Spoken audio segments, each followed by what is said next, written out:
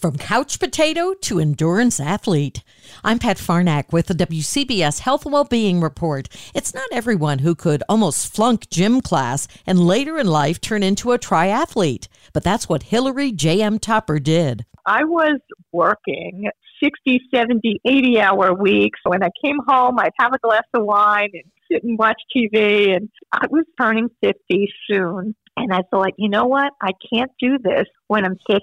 I have to change my life. What got her up off the couch? I used to watch the runners on the Wantor Parkway. They looked so graceful. Many of them looked like they were having such a blast, just feeling free and out there and being out in the open. And I thought, wow, I'd like to do that too. The entire interview at WCBS880.com/health.